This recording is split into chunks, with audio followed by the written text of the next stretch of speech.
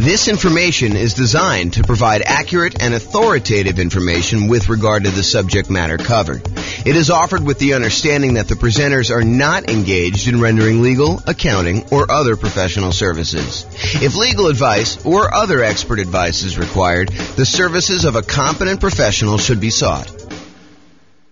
Welcome to the Patterson Real Estate Investing and Real Estate Financial Planning Podcast.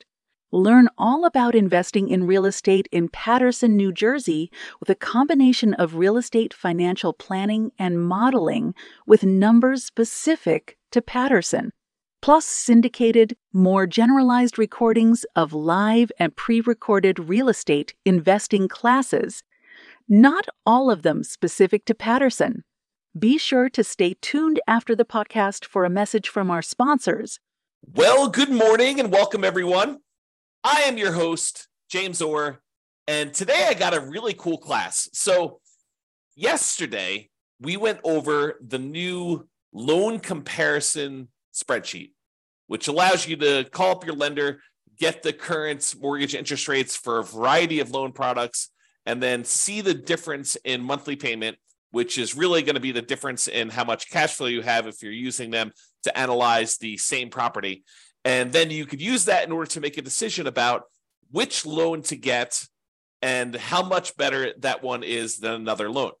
And so the next thing that occurs to a lot of folks is, well, how do you actually compare and see what the difference is between one loan product and another loan product? And the most common version of that question that I personally get is, should I put 15% down or should I put 20% down when buying a rental property? And the reason I think this one comes up the most is a lot of folks believe that minimizing the amount of money you have investing in the deal is the optimal strategy, that is going to be the best way for you to approach investing in real estate, and that you should minimize how much you have in a deal every single time you buy a deal. And I'm here to tell you that there may be times, there may be some situations where that is not the best thing for you to do. And I hope to explain that to you here today in this particular class. This class is going to be a really short class about the question, should I put 15% down or should I put 20% down when buying a rental property? And I will also warn you that you cannot just use my numbers. You need to call up your lender and get the exact mortgage interest rates for these different loan programs so that you can compare them side by side yourself with the actual numbers for that day, because they are going to vary. And sometimes it may not be this extreme. Sometimes it may be much more extreme than what I'm about to show you, but let's get started and look at this. So first thing is, call your lender, get the rates, fill in this form. It's a visual on the screen here of the form that I went over in detail yesterday. So go ahead and call your lender in order to get those. As I mentioned, your numbers will undoubtedly be different than what I'm showing you. You cannot just assume that, oh, James did the math for me once, therefore that is the math all the time. You need to do your math. This number does change over time. So really what we're doing is, you remember this shows you all the different government loan programs, the conventional owner-occupant loan programs. These are primarily for people doing like house hacking or nomad strategy where you're moving into the property. And then this kind of like greener section here is all the conventional investment property loans. And we've got 15% down with PMI, and then 20%, 25%, 30%, and 40% to show you. Today, I'm going to be focused in on this 15% to 20% kind of section.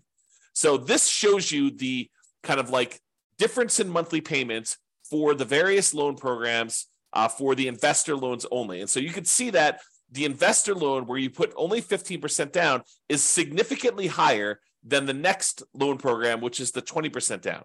In fact, if you just look at the difference in size of the drop here, you can see that the difference in size of the drop between going from 15% to 25% is way larger than the drop from 20% to 25%. And you might be thinking to yourself, wow, that's a really significant difference between going from 15 to 20 and 20 to 25. And yes, that is pretty common, because part of the problem is that when you get a 15% down loan, you also have private mortgage insurance. Not only does the interest rate change, not only are you borrowing less, you're going from borrowing 85% to borrowing only 80%, but in addition to that, you have private mortgage insurance, which is insurance that you pay to the lender to protect them in case you default.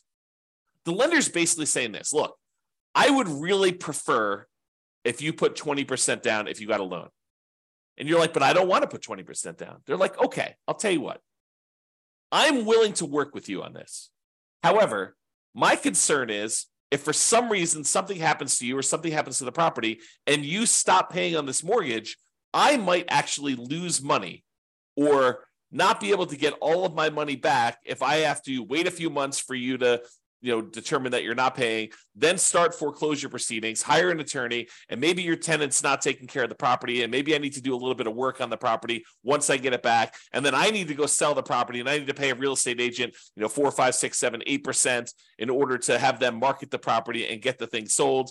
And I have some holding costs while I'm waiting to do the foreclosure, and then also to foreclose on the property and get the property back and then do the fix up I need to do in order to get the property ready to sell. And then the time period when I'm got the property marketed and the time it takes the property to sell. So I've got a lot of time and money and effort kind of tied up into this deal. And I want to make sure that I will get all of my money back in case you default and you stop paying on your mortgage and I need to foreclose. So I'll tell you what I'm willing to do. If you were to put 20% down, I feel as though that's a big enough cushion where I'm very likely, if all this stuff goes to poop and I need to foreclose on you, that I will get my money back. There's a possibility I'll lose some money, but the chances are pretty good that I will get my money back. However, if you want to only put 15% down, this is what we'll do. If you go pay this third-party insurance company that will insure me in case you default, and they will make up the difference, they'll make me whole for that amount that I'm short, then I will actually make you the loan with you putting 15% down. And so they say, you pay this third-party insurance company, you're paying them, you're going to pay them a fee to protect me. And that's what PMI is. If you put 20% down, you don't have private mortgage insurance, PMI.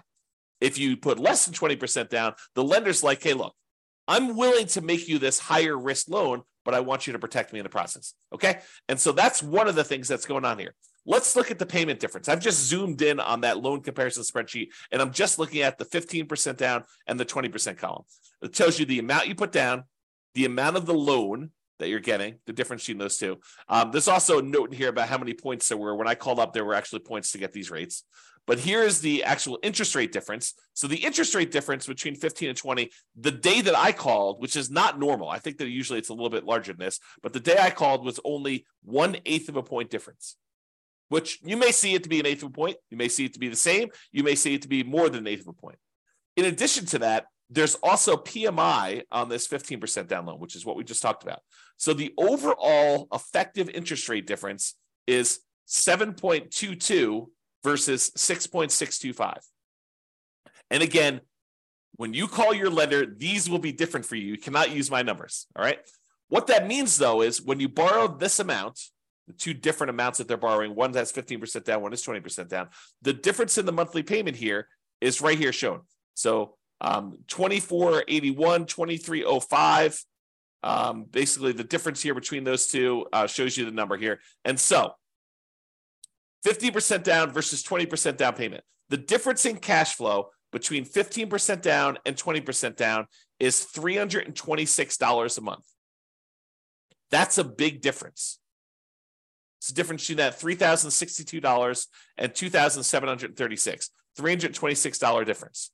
So if you annualize that, multiply it by 12, you get $3,912 per year. So you'd get $3,912 more per year for putting 5% more of the purchase price down. Remember, it's not just that you're borrowing less, but it is that you're borrowing less. It's not just that, but it's also you have a lower interest rate and you no longer have PMI. So for the extra $22,500, which is 5% of the purchase price in this case, that you put down, you earn $3,912 per year more, which is a 17.39% return on the extra down payment. Now, technically, you'd save a little bit more on closing costs because your closing costs on a loan that's smaller is a little bit lower, but we're not taking that into account. It's relatively small. Also, because you put more down, your estimated return on investment from appreciation and debt pay down and your depreciation would be lower. You'd be less leveraged if you did this. So you got to take that into account too. But if you're really concerned about this cash flow number, realize that the return you're getting on that extra amount you put down, that $22,500 more, is about 17.39%. And that's like a cash on cash return on investment. That's the return you're getting in extra cash flow on that property. So are there a lot of other places where you could go where you could get an extra 17.39% cash flow return on your money? Yeah, sure. If you buy a rental property, typically it's more than 17%, but part of that is like deferred return. It's like your cash later return, your appreciation and your debt pay down return. This is really all about cash now. It's money in your hand from cash flow. So 17.39%. Not a lot of places that I know of where you can get that, especially on a lump sum of money of this size. So in conclusion, it's not just about borrowing less. Putting more down tends to also improve your interest rate and eliminates PMI. You can determine the difference in payments to estimate the difference in cash flow, since the income is going to be the same if you're analyzing the same property. Then you divide that difference in annual cash flow by any extra you had to put down to estimate the extra return in cash flow that you're earning on that extra down payment. And then you got to ask yourself, can I earn that return or better somewhere else with similar risk characteristics? Okay. So the idea is do this calculation yourself and decide whether it is worthwhile for you to put this extra money down. And yours may not be 7%, 17%. In fact, it's very likely to not be 17%. Yours may be more in the line of, if I get a 5% return or a 10% return. Some cases it might be a lot more, maybe 20% return. But you got to decide, hey, look, maybe I'm not willing to put this extra down in order to get just a 5% cash on cash return on that extra money. Maybe that's not worth it for you. Or maybe it is worth it for you. Or maybe 10% is worth it. So you got to decide where your cutoff is. And part of the decision, at least for me, would be, what else could I do with this money to get that type of cash on cash return over that time period? Okay. That's all I got for you. Hope you enjoyed this very short mini class on whether you should put 25% or 15% or 20% down. I will also tell you that this is a common question. The next most common question is 20 to 25. And I think most people don't even ask me about that one. I have to show them why it's advantageous for them to sometimes go from 20 to 25, because the interest rate bump between those two is usually pretty significant. So same thing applies, though, if you're thinking about 20 or 25%, is you run the math and say, this is what my payment is at 20, this is what it is at 25%, this is how much extra I had to put down, and figure out what the difference is, figure out what the return is on that extra 5% down to see if it's worthwhile for you. That's all I got for you. This has been James Orr. Have a great day. Bye-bye, everybody. With home prices up, mortgage interest rates up, and rents up, but not quite enough to counteract the higher prices and interest rates. Cash flow on rental properties in Patterson is harder than ever. Book a call with the Real Estate Financial Planner to apply our proprietary 88 strategies to improve cash flow on your rentals. See the show notes for a link to schedule your call and improve your cash flow today. If you're a real estate agent, lender, or professional in Patterson that wants to help our real estate investor listeners, consider reaching out to learn about collaboration opportunities with this podcast. We'd love to add more value to our listeners by having you assist our investors buy, sell, and finance their real estate investments. See the show notes to schedule a call to discuss collaboration opportunities.